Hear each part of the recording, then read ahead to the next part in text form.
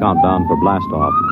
X minus 5, 4, 3, 2, X minus 1, fire.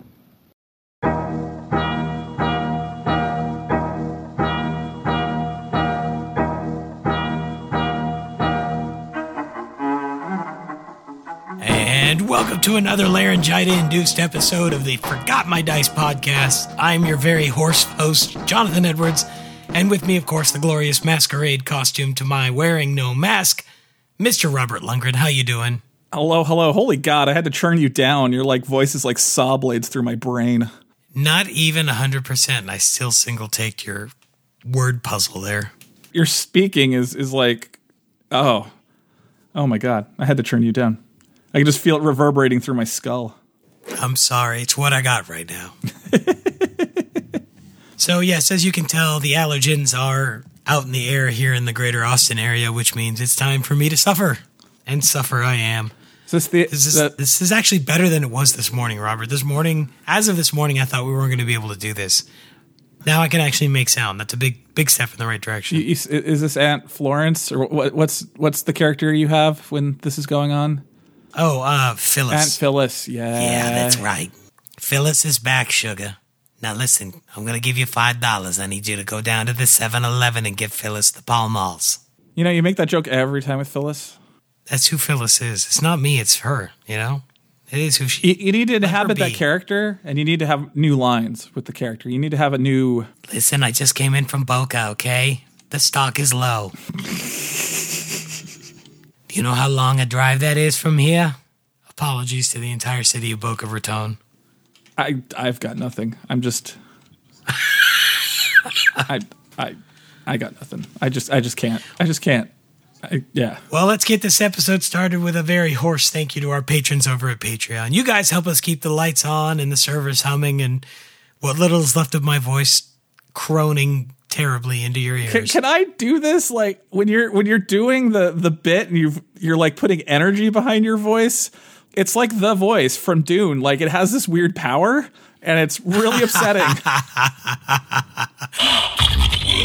It's really upsetting. I don't know what it is. Because when we're talking, it's fine.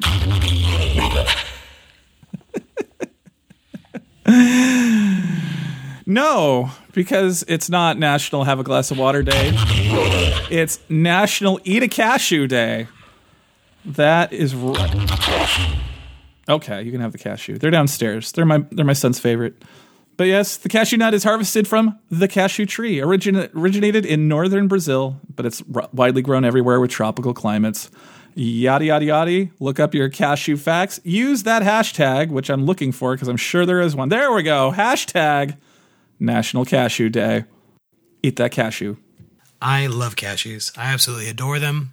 They and almonds are two of the staples that I snack on. I absolutely think that they're the best thing ever. Costco for a while had these wasabi almonds, which were a little too much wasabi for my taste, but I'd cut them with like half wasabi, half normal. It was good. I actually got a snack pack at Costco. It's almonds and cashews, and everything is coated in like salt and ranch powder or something. I don't know how you make ranch powder, but it's like this lovely little mix, and it's super low on carbs and stuff. Nice. I like it. I also love macadamia nuts, but man, they're super pricey. Yes, they are. Not a big fan myself, but I like cashews and almonds quite a bit. Or as my daughter calls them, the brain nuts. Because she thought cashews looked like little brains when she was a little kid. I don't know why. I don't know where that came from. Yeah, I'll allow it. So before we get started, sorry about last week. We it was Jonathan's birthday on our normal recording. It was. Day, I didn't even realize it until like all of a sudden you were like, "Hey, are we going to record tonight?" Oh, oops. Thus, it was also my daughter's birthday, and also that day, my daughter got sick enough. I actually went and got her a COVID test, which came back negative. And it was really annoying because, like, the morning we got the results, it's like, oh, you don't have COVID. And she was, like, kind of feeling sick. And then, you know how kids, whenever their sickness breaks, it just breaks, like, into a finite powder like it wasn't there? Yes. Yeah. I just had that experience this weekend. Sophia started projectile vomiting like it was The Exorcist, and she wouldn't stop no matter what we did.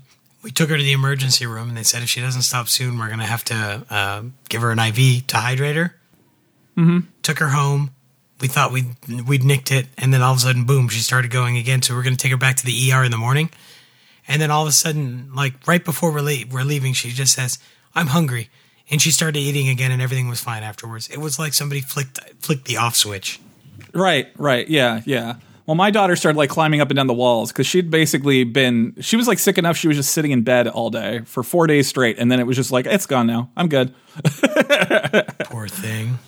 Yeah, so I was going to record something with Gina, but we just got distracted and with sick children and birthdays and such. So sorry. But let's move us off the shelf, Jonathan. Let's get the show on the road. There's a lot to do. By the way, I just wanted to make a quick shout out before we moved off the shelf. It is November, which means for me it's Movember. If you're friends with me on Facebook, I have been sporting a different styled mustache every single week this month. And I wanted to take this opportunity to just kind of bring some attention to men's health. It's something that's often stigmatized and it really shouldn't be. And the more we talk about it, the more relaxed we'll be about it. Men's health is an important thing. Heart disease, cancer are the two big things that take men from the earth.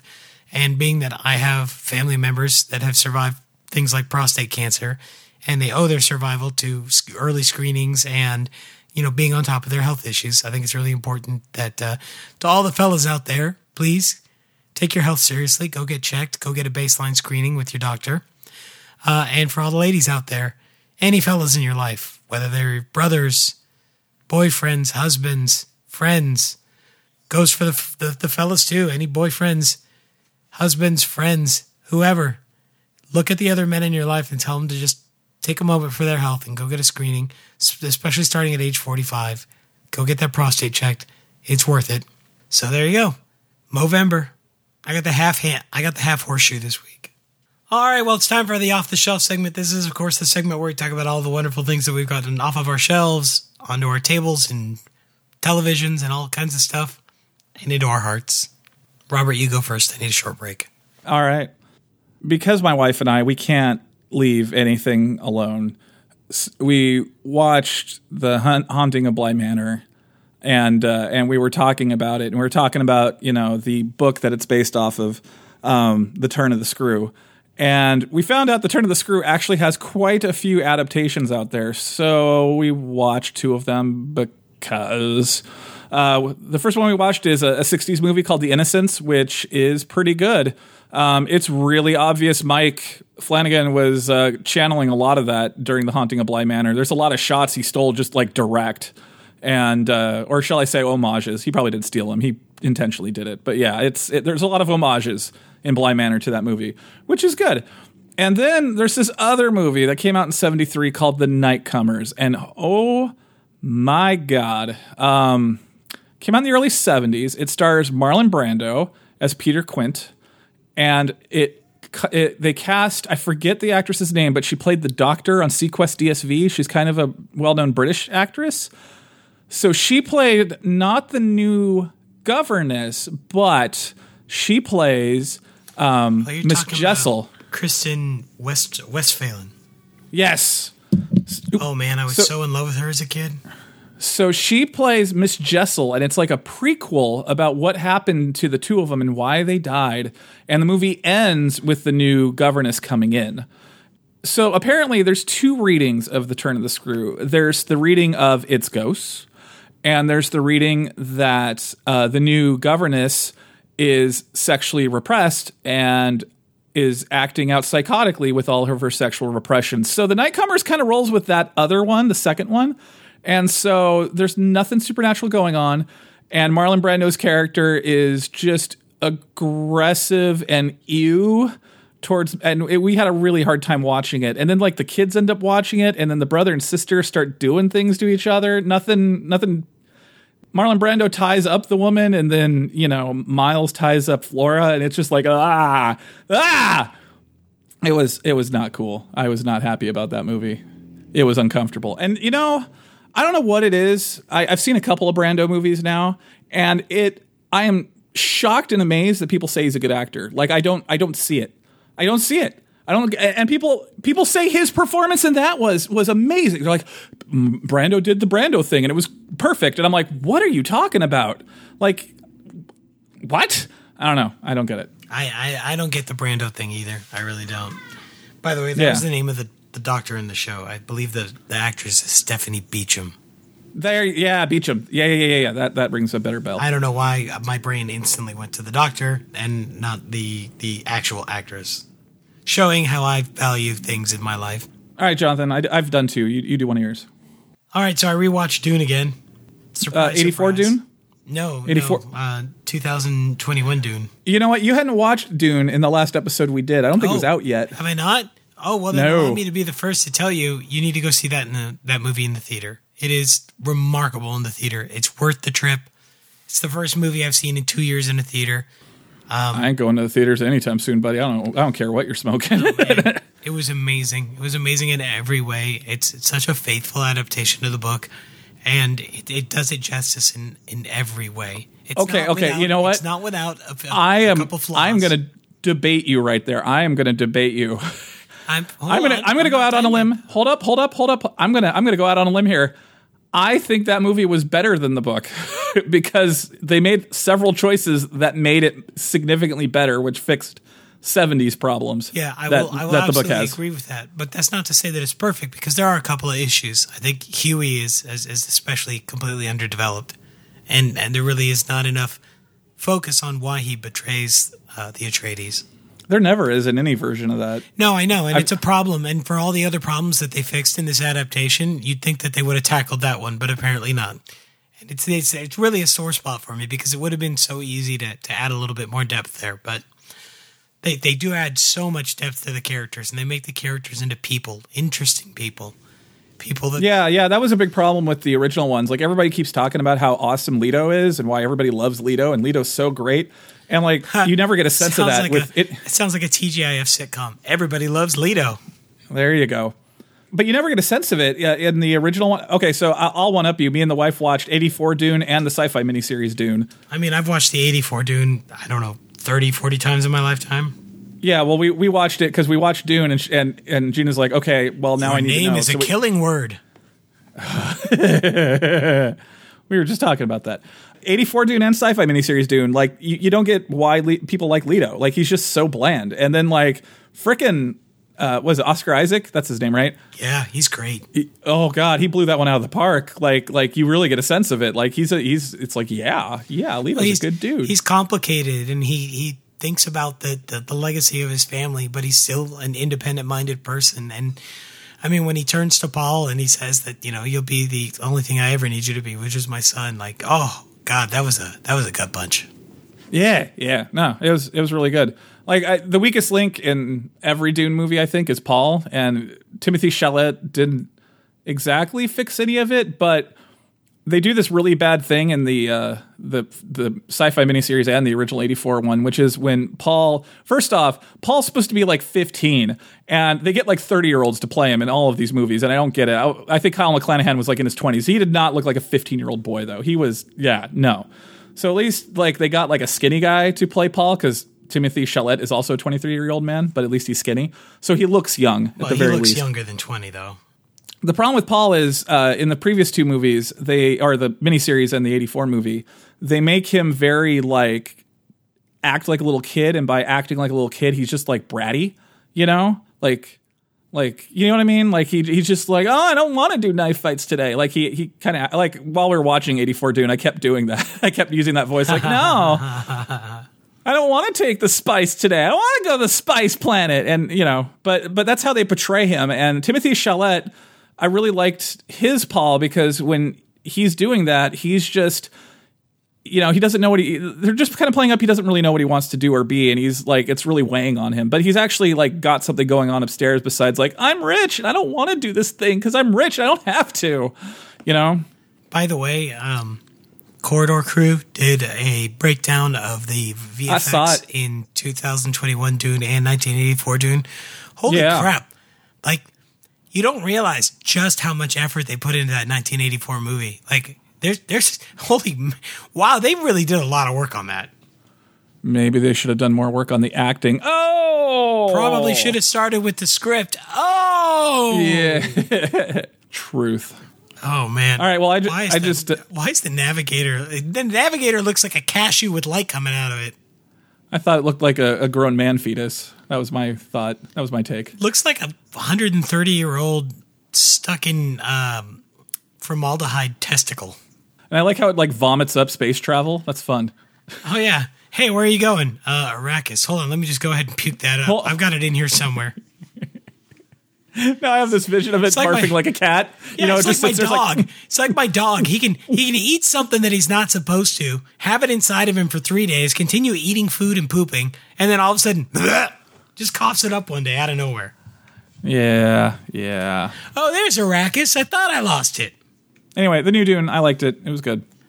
I've decided that I'm going to name the third stage guild navigator in the 1984 Dune. His name is Pepe. He's just floating around in there, floating in the formaldehyde. He's like a tequila worm. Vomiting up planets. Space travel. He vomits space travel, Jonathan. I think that might be the episode name. Vomit space travel? Yeah.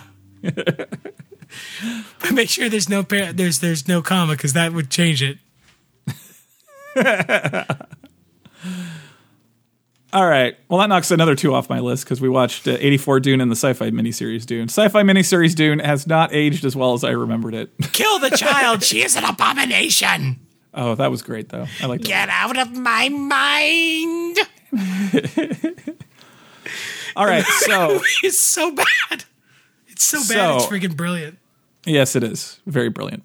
So, because Mike Flanagan, and I'm apparently obsessed with that man now, he's doing a adaptation of The House of Usher. They have announced, and it's not going to be the third season. It's not going to be the third season of The Haunting. I found out it's going to be a different thing. So anyway, because it was Halloween, and I was like, I figured out that my wife actually likes horror movies if they're not complete garbage. We went and tracked down the movie version of The House of Usher because it was on our library streaming service. And so we watched the 1960 Roger Corman classic, The House of Usher, starring Vincent Price and other people. And I gotta say, like, I found out later they made like 8 movies based off of Poe novels. And it's like after that first one, I get why. The House of Usher was it held up really well. I was really surprised because it was just weird. Like Addams Family weird, like just the whole mood was like, the hell is going on here, and why is everybody obsessed with death? And it was just odd, but it was captivating in this weird way. I thoroughly enjoyed it. I was very surprised. Vincent Price wasn't just being Vincent Price, he was being he was only kind of being Vincent Price, which is an improvement for most of his performances. He didn't go full price. No, he went half price, and then he went like half death obsessed rich guy price, and it worked. It worked. Like that character worked with the way Vincent Price just is. It was surprising. I will recommend that Roger Corman movie. We then moved on to watch Mask of the Red Death, which was awful. We also watched like the first 5 minutes of The Raven, and that turned out to be a comedy. Because like it starts like the poem The Raven, and then when the Raven's supposed to say nevermore, it starts talking in like a New York accent. No joke. There you go. Yeah. Do not recommend either of those. But The House of Usher, or I think it's just called House of Usher, color me impressed. I was not expecting it to actually be legitimately interesting to watch, and it was good. I would even go so far to say, Jonathan, you should try to put that in your watching repertoire somewhere if you can find it streaming. I'll see if I can. If you let me know who has it for streaming. Oh, yeah, we'll even rent it. You know what? Hell. We live in the future. House of Usher. It is apparently only available to rent at the moment. It's on Canopy, so I guess your library sucks. I don't know if Canopy's free. I don't know. Look that up. I get to watch 20 movies on Canopy for free every month because my library is awesome. It's really awesome. Yeah. All right, Jonathan, what's something else you watch?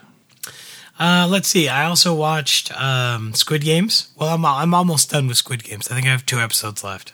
It's nice. A messed up show. Yeah, I haven't. I'm going back and forth on if I want to watch it or not. It's compelling. I want to watch it to the end. I'm very curious about some things, but wow. I mean, like, it's seriously screwed up. Yeah. Well, the genre is like that battle royale genre, and that's never been my cup of tea. Yeah, this isn't like the others though.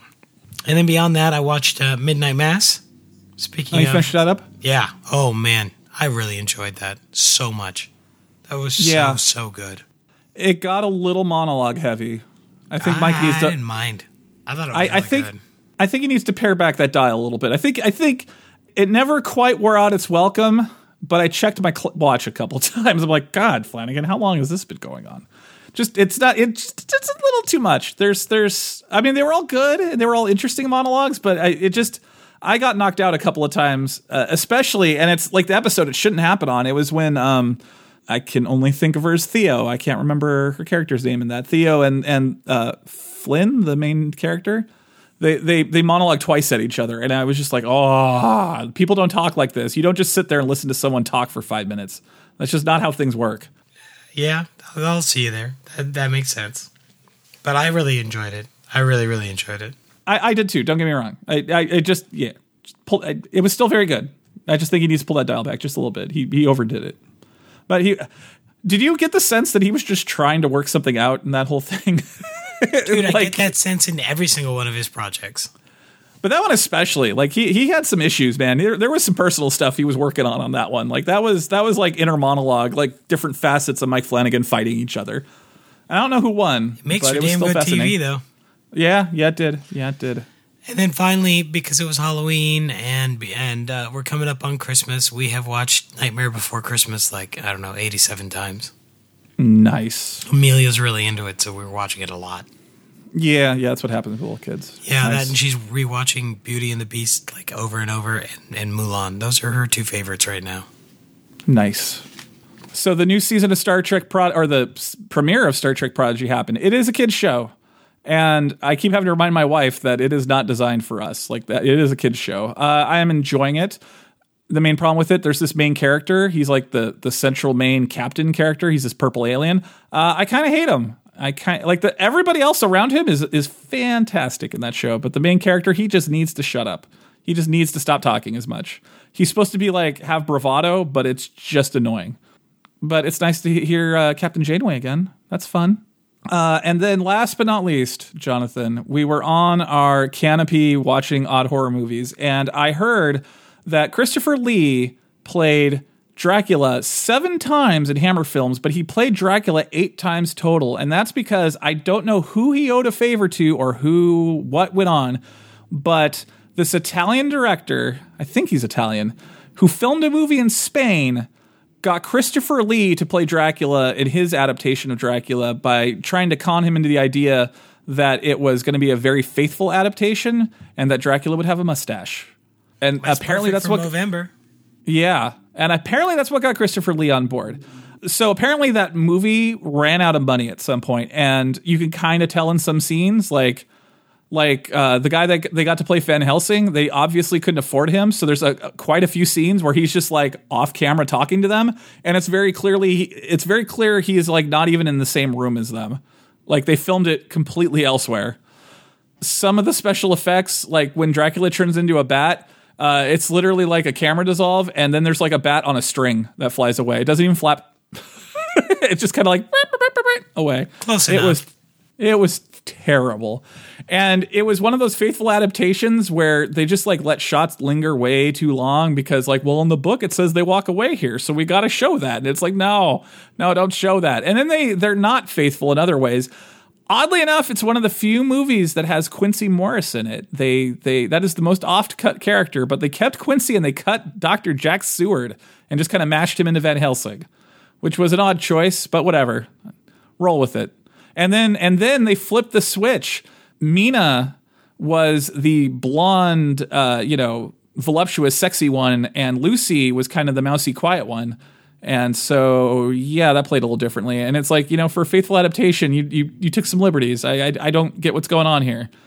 It's like this slavish, we have to do this because it's in the book, and then they just do other stuff because. And it's I don't understand what's going on. It's kind of terrible. But Christopher Lee was in it, and I missed that man. He was great, even if he barely talked. The world needs a Christopher Lee or two.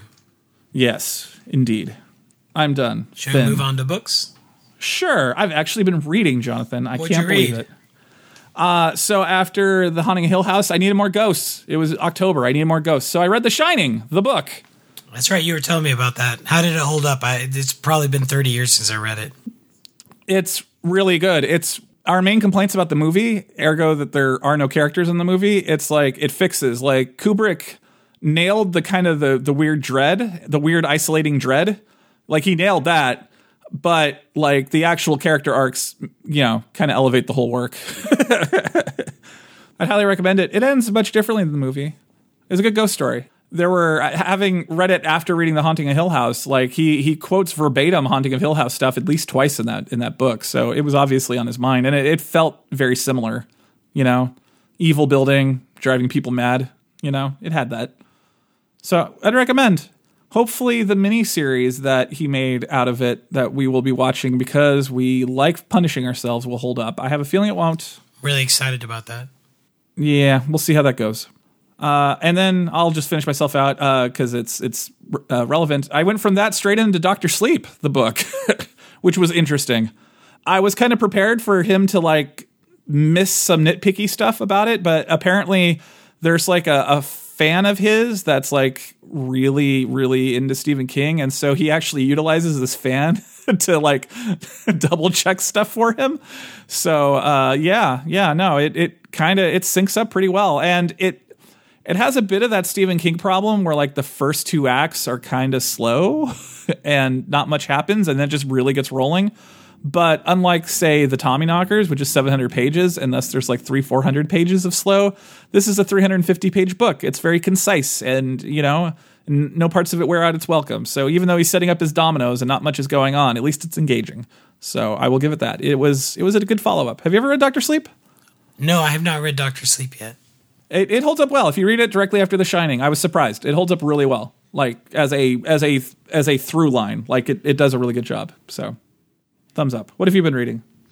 So I finished the Beastie Boys book, which, again, like I said in the last episode, is just this lovely love letter to New York. It's a love letter to hip-hop. It's a love letter to L.A. in the 90s. I mean, it's just amazing. I highly recommend it. Even if you're just a casual Beastie Boys fan, it's a phenomenal read in every way. And then when I finished that, the new Lindsay Ellis book had actually come out. I read Axiom's End earlier this year. Popped that into my Amazon cart. Now I'm reading that, and that is called The Truth of the Divine, and it's a direct sequel to Axiom's End, and it's really, really quite good. Yeah, I need to give that one another try. I think you'd enjoy it. I really do. Did I tell you about the sad trick I learned about my library? No, what's that? Okay. If you do just this one trick, will I make $100 million in passive income?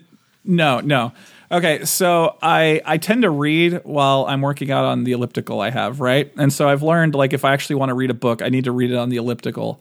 The problem is, books you get at the library, it's not very clear of, like, what version of it you're putting on hold. And if it's not the hardback, it's really hard for it to, like, rest on my elliptical because I can't really hold it while I'm working out. And so the trick I learned is if I want to read anything in particular, I should look for the large print edition first because that's always hardback. And I feel like an old man for doing it, but I've been doing that. What's up, old timer? Yeah, that's me. Are we going to get you a jitterbug next? Nice. Do they even make those anymore? I don't know, but I sure the hell hope they do. All right, well, let's go ahead and move on to video games. Robert, let's talk about what we've been playing. Guess what came out today? I don't know. Today is the 20th anniversary of Halo, and oddly enough, Microsoft decided to release the multiplayer component of Halo Infinite early in honor of the 20th anniversary. I have been playing Halo for all 20 of those years, and so I promptly downloaded it. I actually had it pre-installed because the December 8th date was right around the corner anyway. And then I started playing it. It feels like Halo. I don't know. I've only played like 3 matches. I did it on my lunch break, but it feels like Halo. Nice. So I need to dig into that. I'm sure there's tons and tons and tons of stuff to find there. But like I said, the first 3 matches went well. First match was a royal beating. I just had no idea what was going on. And then after that, I found my Halo skills and remembered what a beauty the pistol is. And I think I went 15-3 and then 17-4. Nice. Old man still got it. And then a couple buddies of mine and I have all been playing Back 4 Blood because that's on Game Pass, and it's really fun co-op. Although recently the development house came out and said, hey, we didn't mean to make it as hard as it is. We're going to fix that because it really is hard. Like, it's super hard.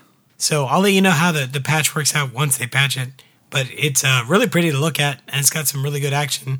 So if you're a fan of the Left 4 Dead series, this is basically like Left 4 Dead 3.0.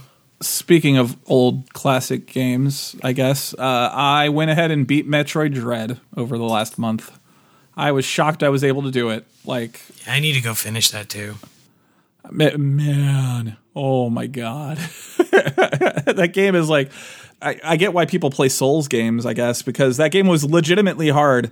Like, there were bosses I threw myself against over. I mean, I don't typically have extremely long play sessions and whatnot, but yeah, there was a couple bosses. There was one boss in particular. It took me 3 days to beat it, and it was just trial and error and not realizing what I'm doing wrong. And oh, Jonathan, and those melee breakers, you got to get that down.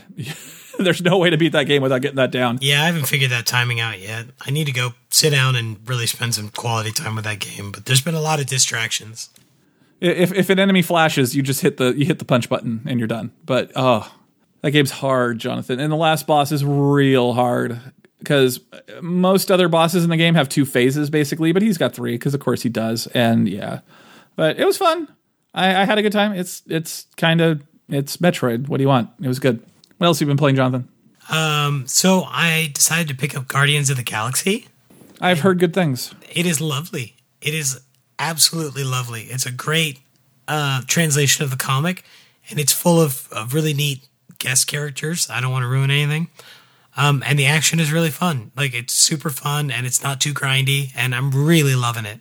And after how disappointed I was in the Avengers, it's nice to have a Marvel property really engaging me like that. It makes me happy. I also picked up the Mario collection on Switch, so I started playing through Mario Sunshine because I realized in all this time I used to own Mario Sunshine on the GameCube, but I think it came out right about the same time as a Grand Theft Auto game, I think Vice City, and I think I just got enamored with Grand Theft Auto and never went back. I realized I had never beaten Sunshine, so I'm currently playing through that.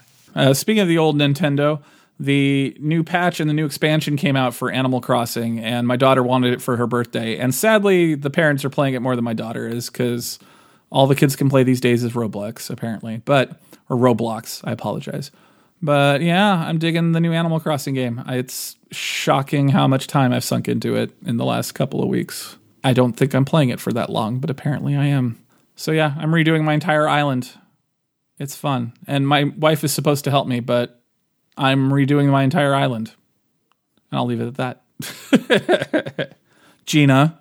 All right. Well, and then about a week ago, Forza Horizon 5 came out, and my gosh, that game is a stunner. It is beautiful, and it takes the Horizon formula and just boils it down into perfection. It is, I would say that this is a perfect game.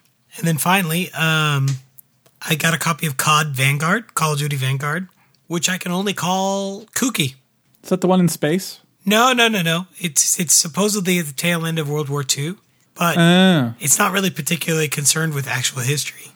Well, are they ever, Jonathan? Are they ever? At least most of the time they make a passing attempt. This is like what I can only describe as a Quentin Tarantino film in a first-person shooter. It's the Inglourious Bastards of... Yeah, that's the closest thing I can come up with. So, I don't know. It's not bad. I'm actually quite enjoying it. The campaign's real short, but the multiplayer is serviceable. And yeah, I'm having a good time with it.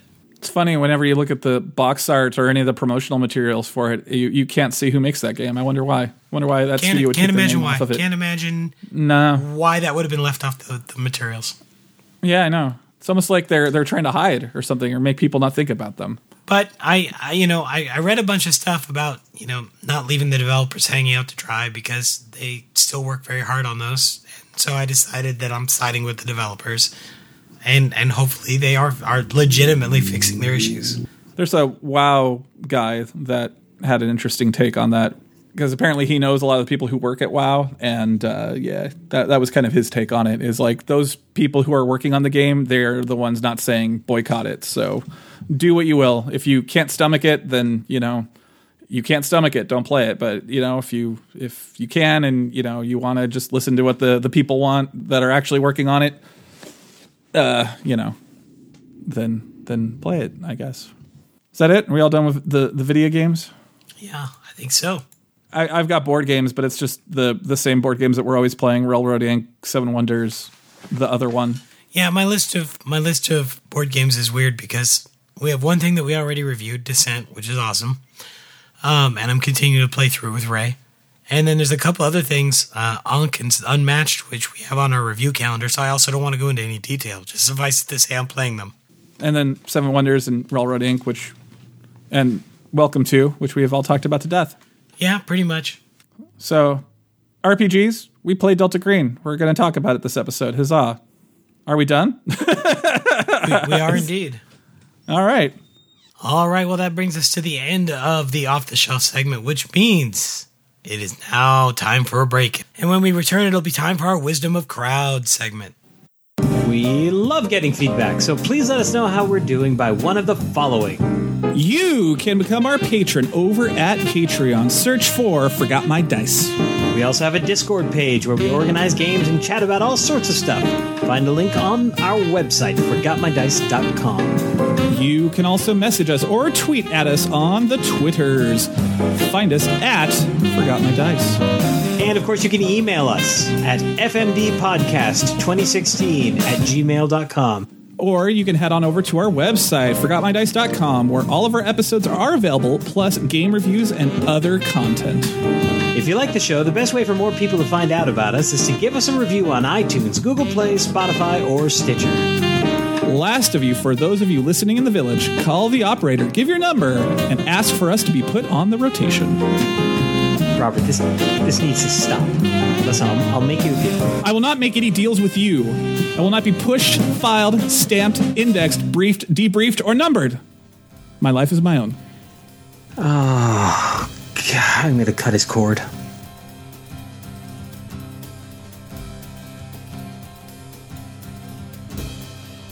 And welcome back from the break. It is now time for our Wisdom of Crowd segment. That is, of course, our bi-weekly tabletop news segment, of which, honestly, there's not a ton out right now. No. In my side of the biz, there's like nothing. There's a lot of Kickstarters right now. That's kind of the season it is. Anyway, go on. You're first, Jonathan. You got more than I do. I got one solid story. And I have a whopping 2. Yeah. So go first. We'll make the news sandwich. Well, we talked about Blood Bowl a lot on the show. Guess what? Dungeon Bowl is coming back. Go on. That is, of course, a spin-off of a Blood Bowl. As usual, all the teams are factions from the Warhammer universe. But in Dungeon Bowl, you are basically taking your team and you're adding elements of a dungeon crawl. So you've got a big old dungeon with the hallways and all kinds of stuff. And you're looking for the ball and then trying to score with it. Fun. Yeah, it's kind of kooky. I like it. The production is absolutely gorgeous, as usual. And go ahead and take a look at pictures on Games Workshop's website. No release date's been announced yet, but I'm sure that's inevitable. Yeah, well, if they've got it up on their website, it's usually a matter of months, as in like 2 or 3. So yeah, this looks pretty complete. So Pathfinder continuing to knock it out of the park lately. They have, as of their next release, they're dropping the word phylactery from their vocabulary because it turns out that in Judaism, a phylactery is one of the names of a small set of black leather boxes containing scrolls of parchment inscribed with verses from the Torah and are worn by observant adult Jews during the weekday morning prayers, a.k.a. Gary Gygax took a religious item from an active, existing, currently practiced religion and made it into a thing that evil necromancers jam their soul into to be immortal, which, safe to say, could probably be viewed as a little anti-Semitic, maybe. Right? Probably? Yeah, a little bit. So, I mean, I think we crossed over the threshold from probably on the first word of the sentence. It is. Yes, and I was kidding. Yes, yeah, I did not know that. I was unaware of that usage of the words. So yes, good job out of Paizo. Wizards, feel free to follow suit. Probably a good thing. Oh, it's going to become Soul Cage. That is their new term, Soul Cage, which is perfectly fine. Adequate description of what it is. Finally, in news, Jamie Stegmaier is releasing his second expansion to the game Tapestry. This is Arts and Architecture. This brings a variety of new stuff, including new Capital City mats, a new advancement track, new cards, new tiles, more civilizations, more Tapestry cards and tech cards, and more miniatures, and it looks absolutely gorgeous.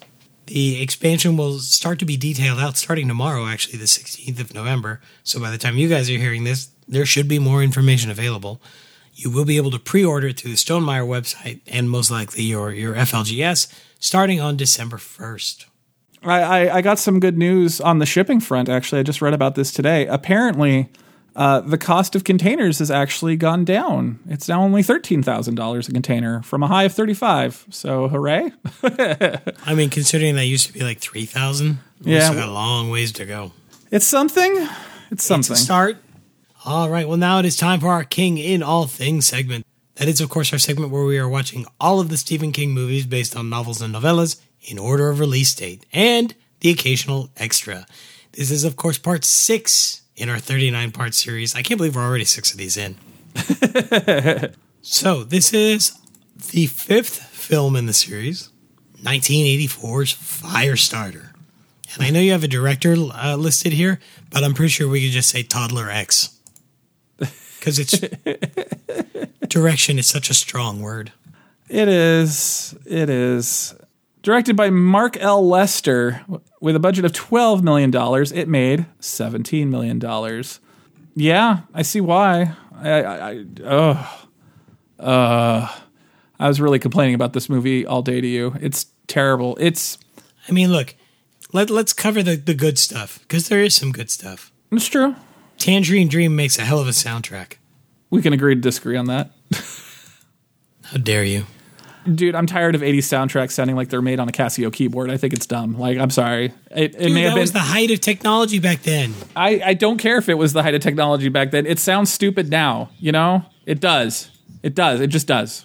Yeah, but this was made back then. It's not made now. It's made to sound like it was then. Whatever. I don't care. It was a bad idea then. It's a bad idea now. Nah, I liked it. I like the soundtrack. All right, it's fine. It's fine. We can agree to disagree.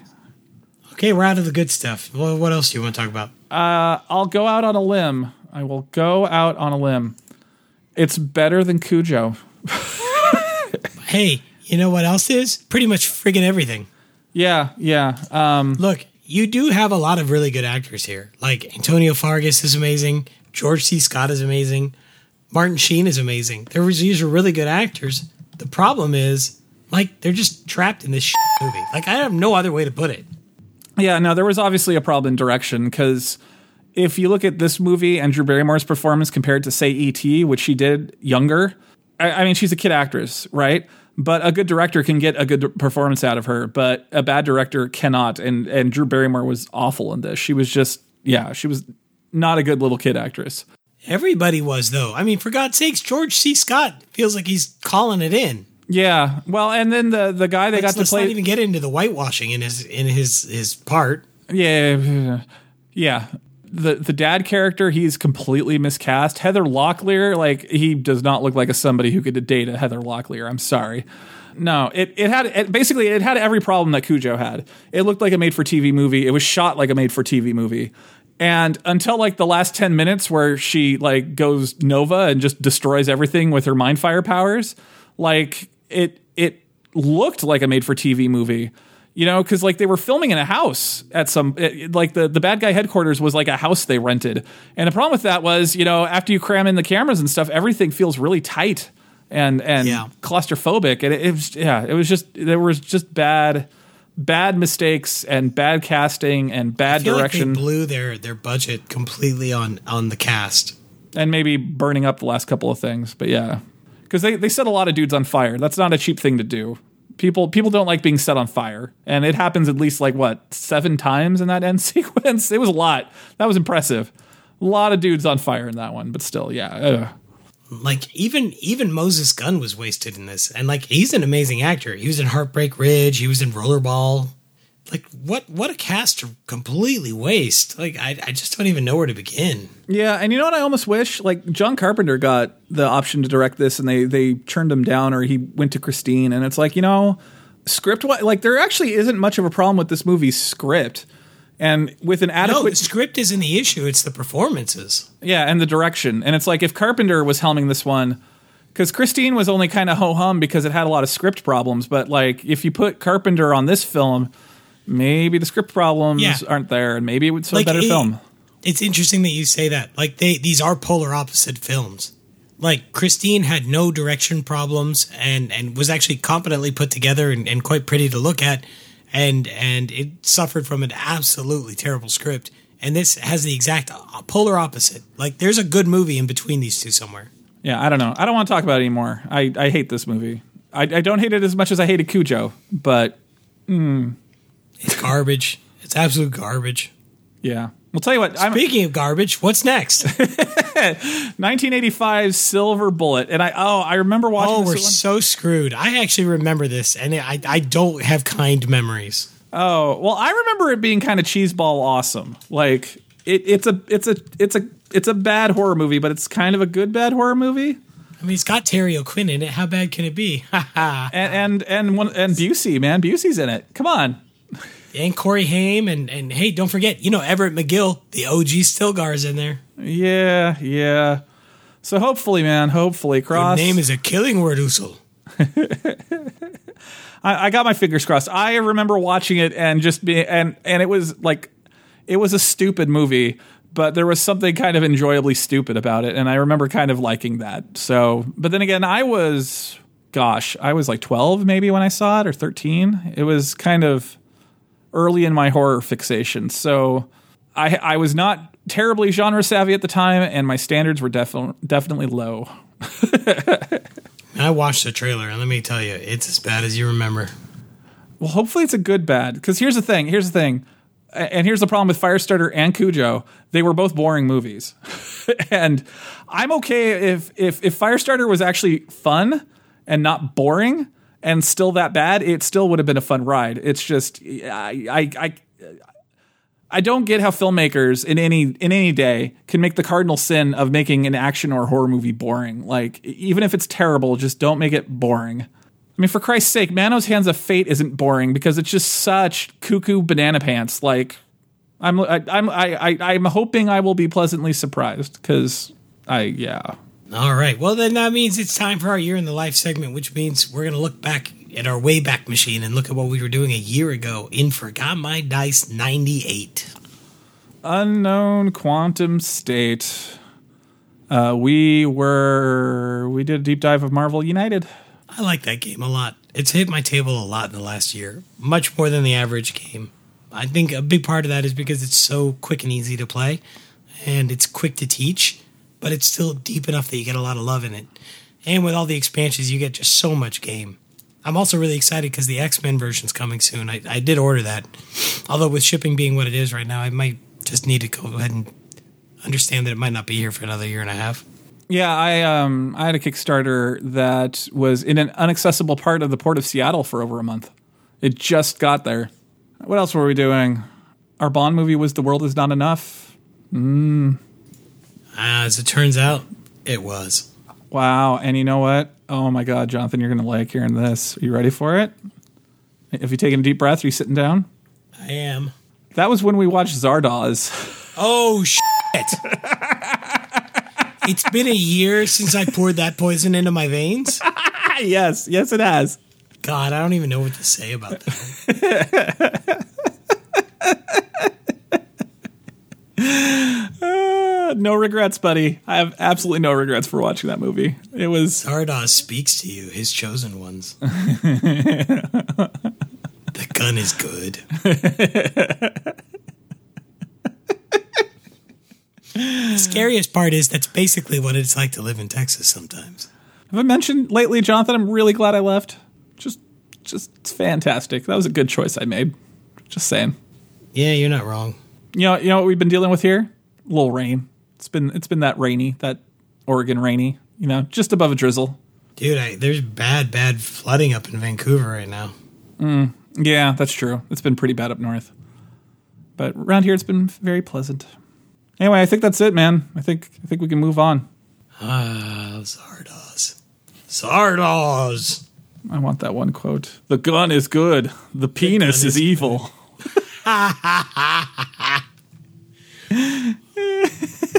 There you go, ladies and gentlemen. Zardoz. The gift that keeps on giving. This guy wrote a review article about reviewing Zardoz again. And the title of this thing it's from the Chicago Reader. Zardoz has spoken and your penis may never be the same.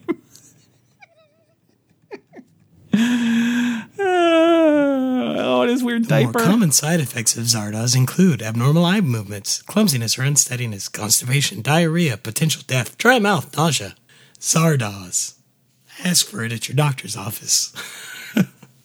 Set in the year 2293, in which Sean Connery struts around in a ponytail and a porn mustache, wearing a red bandolero across his bare chest, red hot pants, and a black leather boots up to his thighs. At this point in his career, Connery had just sworn off playing James Bond because he thought the character was becoming a joke. So go figure.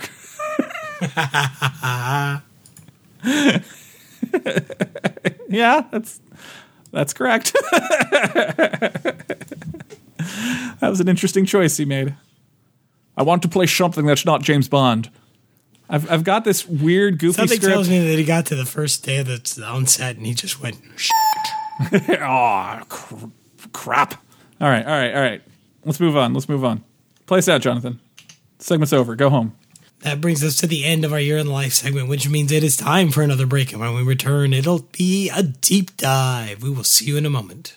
Do you have a tabletop, board game, miniature game, or RPG that you're going to release for retail? Or do you have an upcoming tabletop Kickstarter that you're about to launch? We would love to interview you for a future episode of the Forgot My Dice podcast. Send us an email to fmdpodcast2016@gmail.com to schedule an interview.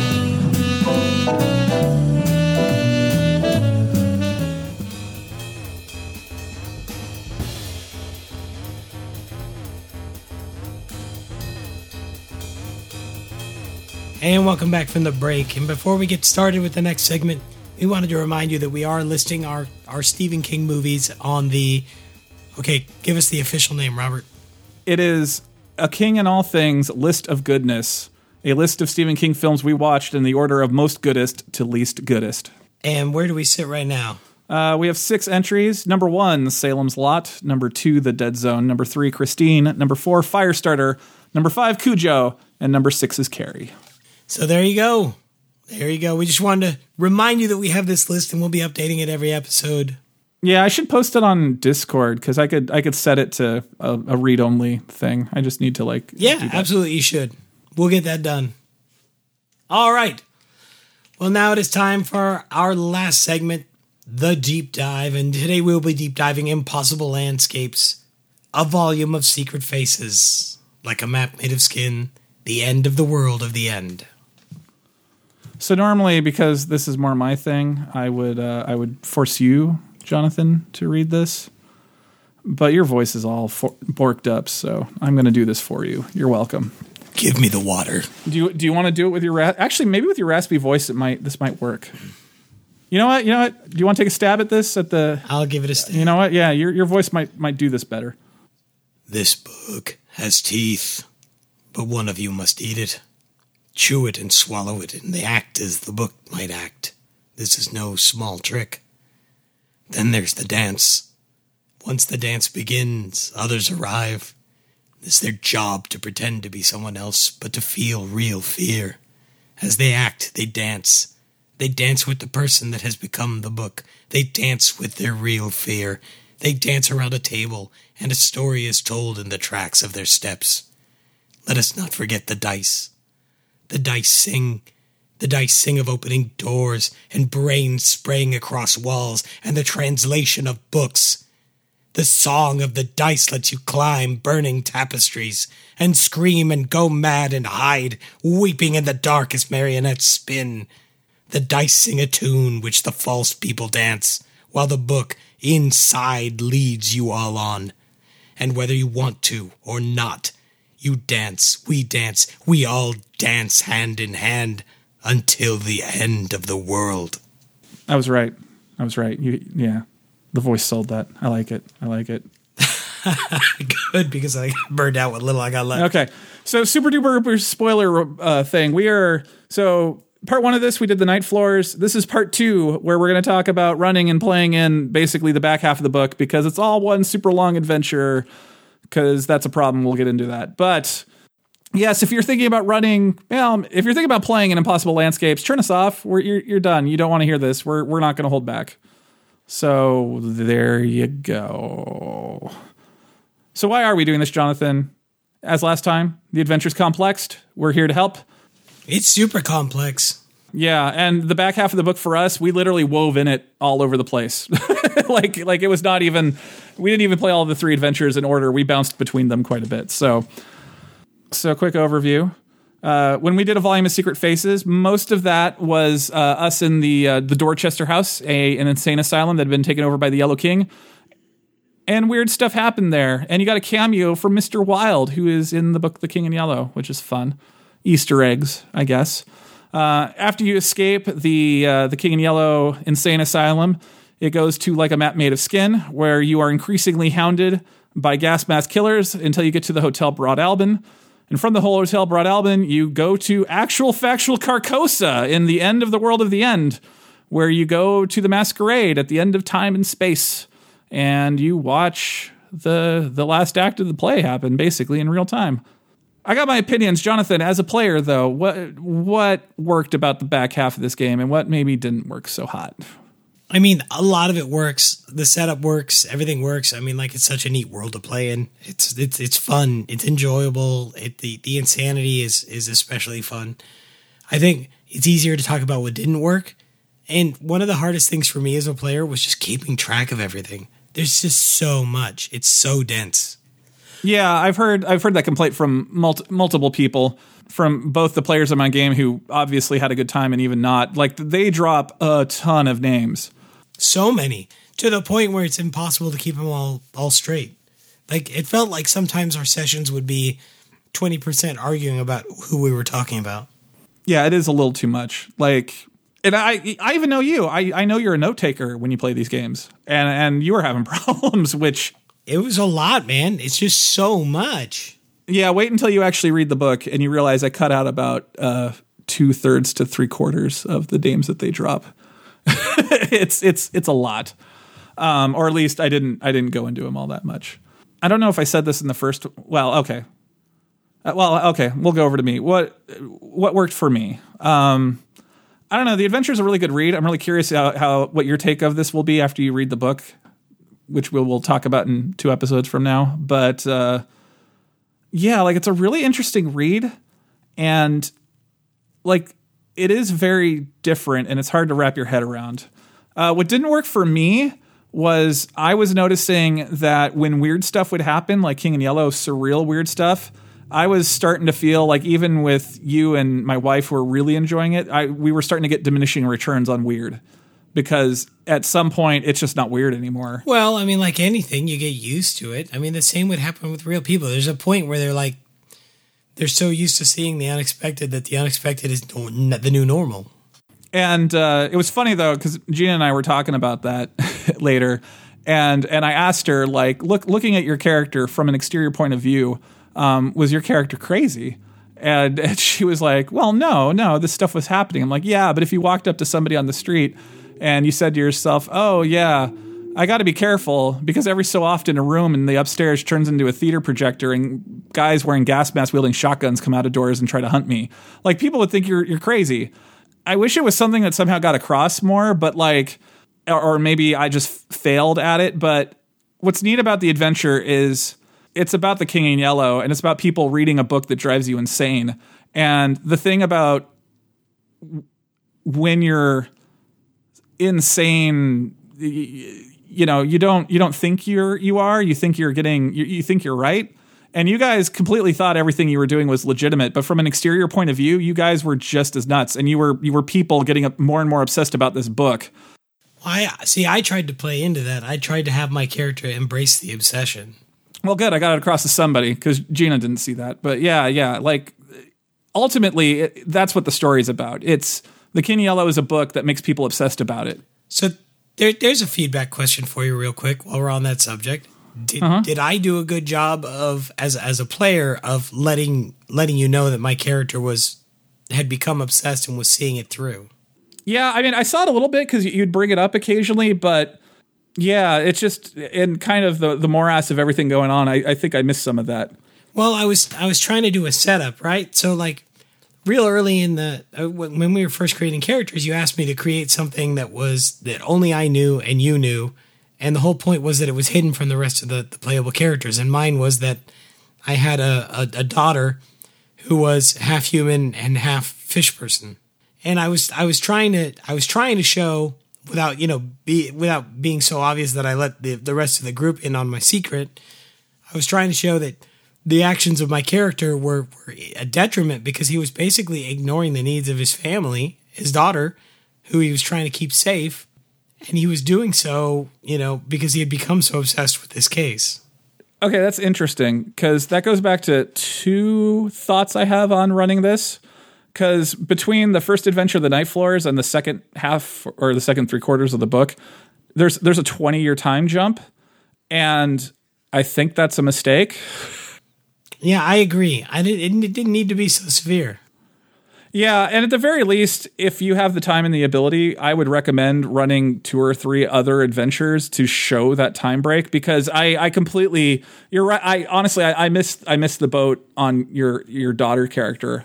And honestly, I screwed something up because I allowed her to be part fish person, which is another part of the Cthulhu mythos. It was hard for me to connect that into the King in Yellow stuff, and I should have steered you towards that instead somehow. Oh yeah, I would have totally followed you if you steered me. Sorry. I just didn't think about it at the time, but I had a hard time connecting dots to that character because of that. And again, that was a mistake I made, but that's something to keep in mind. Like, if you have other elements of the Cthulhu mythos woven into your game, like focusing this hard on the King in Yellow is weird and difficult, because that's what it's about. And if you're going to run anything in the 20 years in between, you really need to make sure that it's kind of standalone stuff that doesn't have any super duper obvious Cthulhu stuff going on. That would be my recommendation for that, because you don't want to like muddy the waters, and that's inadvertently what I allowed to happen, of which I apologize. No worries. We're always learning. Yeah, I really couldn't think of what to do with your stuff, and I was having problems with it, and then I would get ideas for other people, and I would forget about you, and it kind of sucked, and I apologize. Going in the front of the adventure from a mental institution that exists partially in this surreal world to, at the end of it, literally going to actual factual Carcosa. Did all that story flow together well? Was it a transition? I don't know. Like, how'd that play out for you? It feels somewhat disjointed, and I think that would be one thing that I would, and you'll have to tell me if this is just the way we ran it, or this is an issue with the book, but it doesn't feel like there's a good solid connective tissue between the sections, I should say. I'd agree with that to an extent. I've noticed that Dennis Dittweiler, who's the main writer on this, in general, he writes a lot of adventures where he gives you like a setup and like a timeline of events, and then for the finale, he just kind of like throws it in your lap and says, make it cool. And yeah, like this definitely had a bit of that problem. Like, there was a series of events, and wow, I just made my desk raise because I hit the desk raising button. There was a series of events, but like, and we talked about this in the last time too, like the actual connective tissue between some of these things isn't entirely there. It's kind of up to you, the person running it, to think that through. And if you don't, or miss something, or in my case, I screwed up a couple of times and I had thought of connective tissue and then I forgot about it when we were actually playing, it's bad. It's hard to run. But see, to me, that's an issue with the module, because they need to take that into account. I agree. It is one of the shortcomings with the book. And I don't know. I mean, I'll be really interested. I'm really interested in this next part where you actually read it too and see what I had to work with and how that all comes together. That'll be an interesting conversation for next time. My takeaway from it was the adventure has a lot of really interesting like vignettes and set pieces, and they're extremely interesting. And like, because things get all weird with time and stuff, like you can participate in some of that history. Like when Gina figured out that in the timeline that I'd given you guys as you guys were doing research, that very, very, very early on in it, I mentioned that at the 1890s performance of The King in Yellow, people stormed on stage and drew guns and they were wearing weird clothes. And then that happened to you guys and it was you that whole time. Like she was like, whoa. And she's like, did you add that? And I'm like, no, that's been there since I wrote it down the first time. Like I knew that was coming. That's cool. Yeah, but there's so much of that where it weaves in and out of its own history, and you can tell yourselves things that, you know, it's like, oh, this thing totally happened, and then it turns out it was your players did it. Yes, yeah, I just wish it would weave that together a little bit more. Obviously, A, and then B, like if there was some kind of function in the module.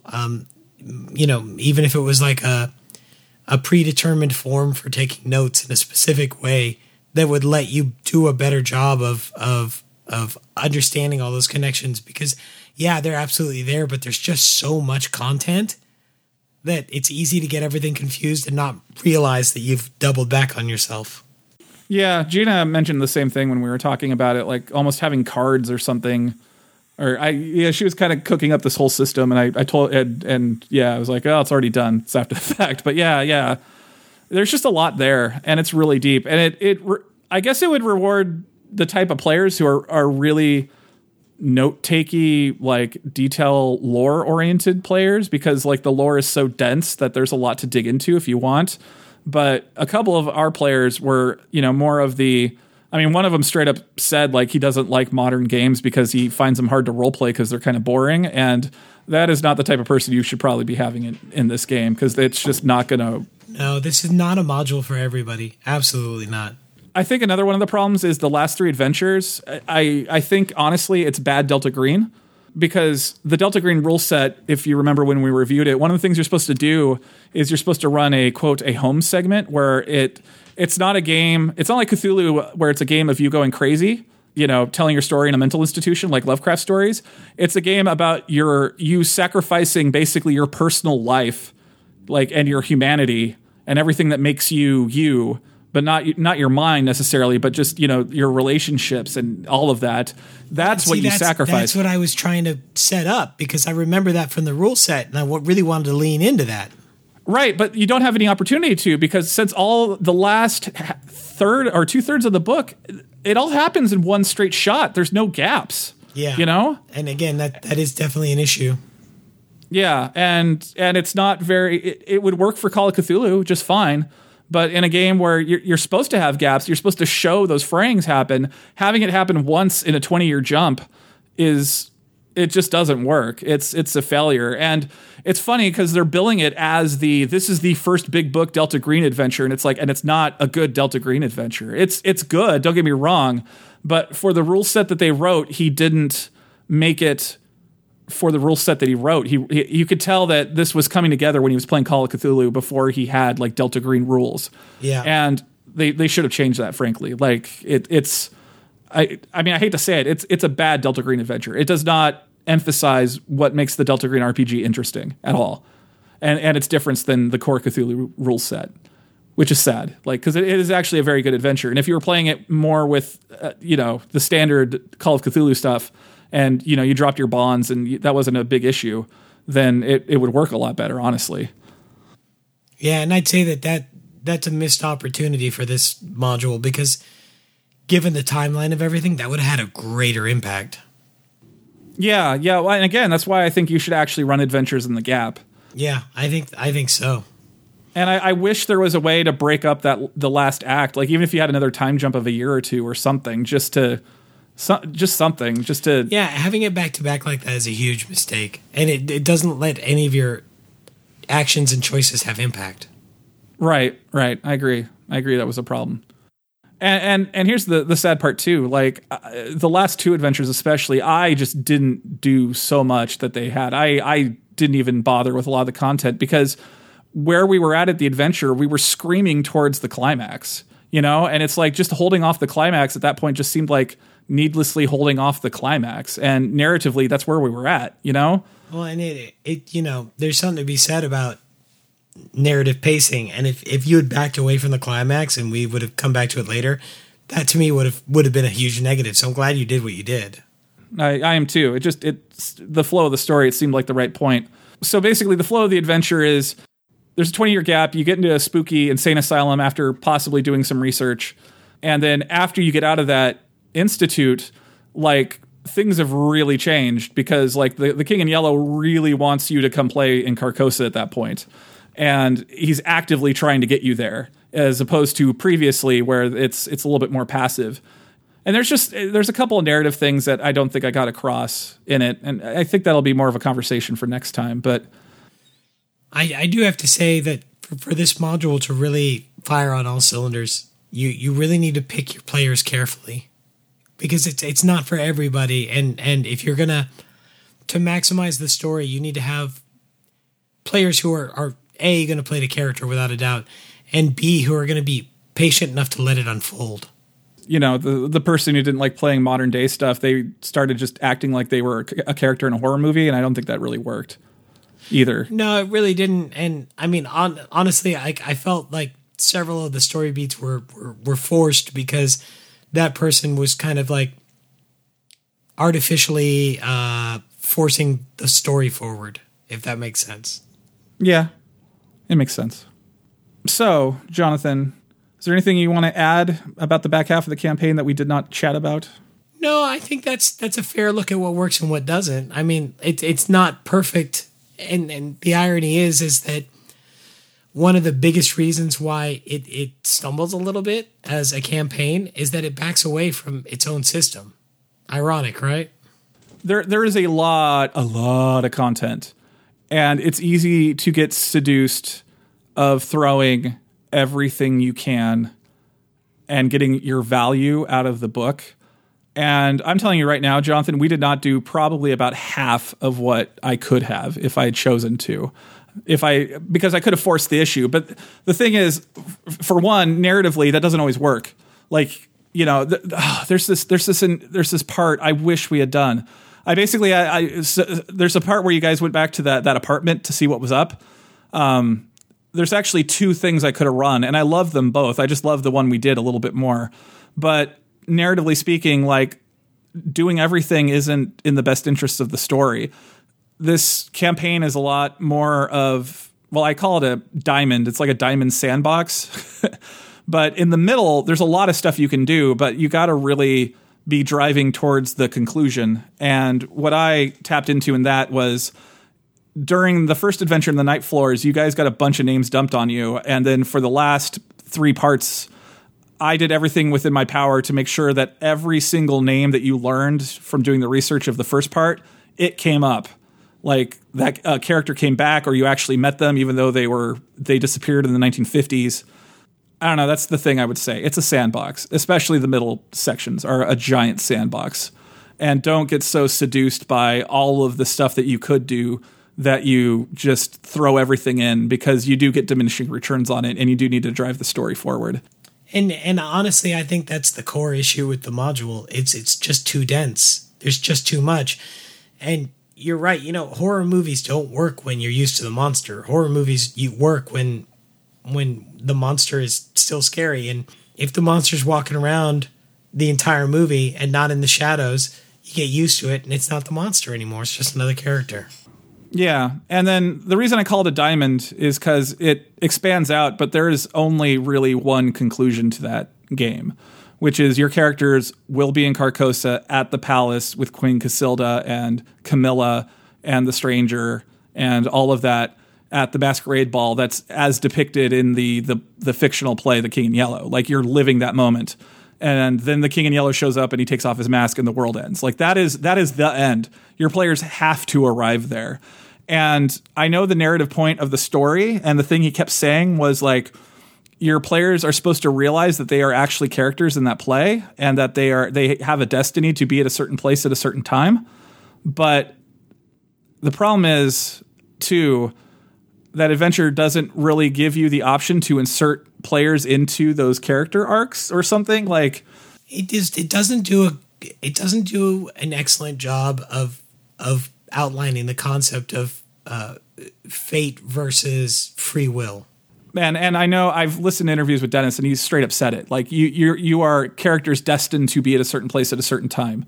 That basically the play The King in Yellow, the big spoiler alert, but basically what the players are there to do is the person who actually writes the physical play The King in Yellow for the first time, he cannot do it unless the players deliver him his bottle, which is a thing. Bottles are a big deal in the game, and the players are destined to bring him his bottle. That is their role to play in this. And because he gets his bottle, he's able to write The King in Yellow, which is then the play that they've already read, because it's very wibbly wobbly, timey wimey. Yeah, and it's just like he said, like, they're characters in the play, and it's like, yeah, but the problem is, like, for one, I think what he really needed to do was he really needed to heavily define what is actually in The King in Yellow, because as you'll read next time, he doesn't. He kind of just says the broad strokes of what the play's about. And that's kind of just in the sort of King in Yellow zeitgeist about what's actually in the play. For my reading of it, I wanted to actually have a play I could refer to. And so there's a short story called More Light, which somebody makes an effort to actually write the play. And it's not good or mind-blowing or whatever, but it basically, I used its story beats because it had characters and names that I could borrow. And that's fine, but I think he needed to give his own interpretation of what the play The King in Yellow actually said, and then insert characters that you basically are embodying and somehow tie that into the adventure that you slowly discover that, and that's why for our end, I copied the end of In the Mouth of Madness, because that's not from the original thing. I added that in, but like In the Mouth of Madness is that adventure. Like, you're supposed to be Sam Neill's character slowly coming to realize that he's a character from a novel that was invented by an author, and questioning what's real and what's real, and did he ever actually exist? For something that Dennis Dittweiler says in interviews, that's what it's about. There's like nothing in there that helps you along with that, and I didn't read anything like that in it. And I think that's where the narrative thread is, but he either buried it for some reason, or didn't think or thought it was obvious from the text when it really wasn't. Because I didn't get that until we were a session or two. I think what you just said is what it is. I think it is buried, because the like, you were asking me for my final thoughts, and I was kind of drafting them in my head, and I realized that when you said buried is exactly what it is, because this is 140% of what it needs to be, and it just needs to lose about 40% of its mass to become something more pointed. And I do think that it's buried. It's buried in excess content. Yeah. Like the whole subplot about the demons from demonweb101.com. You can go to that website. It's real. Like that. I don't know why that whole subplot was in there, Like I threw it in because I was thinking about not doing it, but I'm like, maybe it'll make more sense later, and then it just didn't. And I was like, okay. I don't know, man. I agree. I hate to say it because I know full well, because I've read interviews and stuff. Like, this thing has been cooking for the better part of a decade at this point, but it needed to cook a little bit more, because I don't know that it needed to cook a bit more. I think it needed to be rendered, Yeah, well, that's what I mean. Like like, I know for a fact he cut out a complete chapter of it. And do you want to know where it would be? Where there would be this tangent adventure about finding out about people who have seen or heard about The King in Yellow but can't find a copy of the book, so they're trying to like piece together what the play is by interviewing people who have seen it. That would have happened at the Hotel Broadalbin. That would have been a whole side trek at that point, and he cut it out because he said it didn't fit. And it's like, yeah, but there's a lot more you probably should have cut out to get to the point, because I didn't get the point until he said it out loud, and by then we were almost too deep in for me to make that the point. You know what I mean? Mm-hmm. Yeah. I don't know. Anyway, so we're going to do our normal stuff and do a game. And then probably for our last episode of 2021, you're going to read this thing, and we're going to have another chat about it, because then you're going to see it from my point of view, having actually played it. And we'll see if there's anything more to say about it at that point. Sounds good to me. All right, well, that brings us to the end of episode 118 of the Forgot My Dice podcast. Once again, join us on all of our digital domains. We'd love to hear from you. And Robert, any final thoughts? Yeah, I hate to say it. I was a little disappointed after all this. Like, you know what pissed me off the most about having played this? I couldn't tell if I failed as a game master, if the players who weren't having fun were somehow screwing everything up, or if the adventure wasn't right. I don't think it was your failure. I do think that the adventure has some issues, and I do think that we didn't have a full cast. Like, two of our folks, this is just not the game type for them. Yeah, no, it was just frustrating. I don't know. I've been trying to keep it out of my voice when I talk about it. I am so glad we're done. It's so. You seem frustrated, but I know you pretty well, so I don't know. Yeah, I was just it just because like reading it, it seems like it's so brilliant, and just not being able to capture that and present it to you guys was really frustrating because I never had a good hold on it, and I definitely lost it at least a couple of points, if not for the back half of the game, and it was just really frustrating. All right, Robert. Well, that brings us to our very last thing, and that is to be excellent to one another and party on. Party on, Jonathan. I made it. You did. I'm very proud of you. Oh, man, I'm going to be feeling this in the morning. Yeah, go have some tea. Have all the tea. With honey. Have it with honey.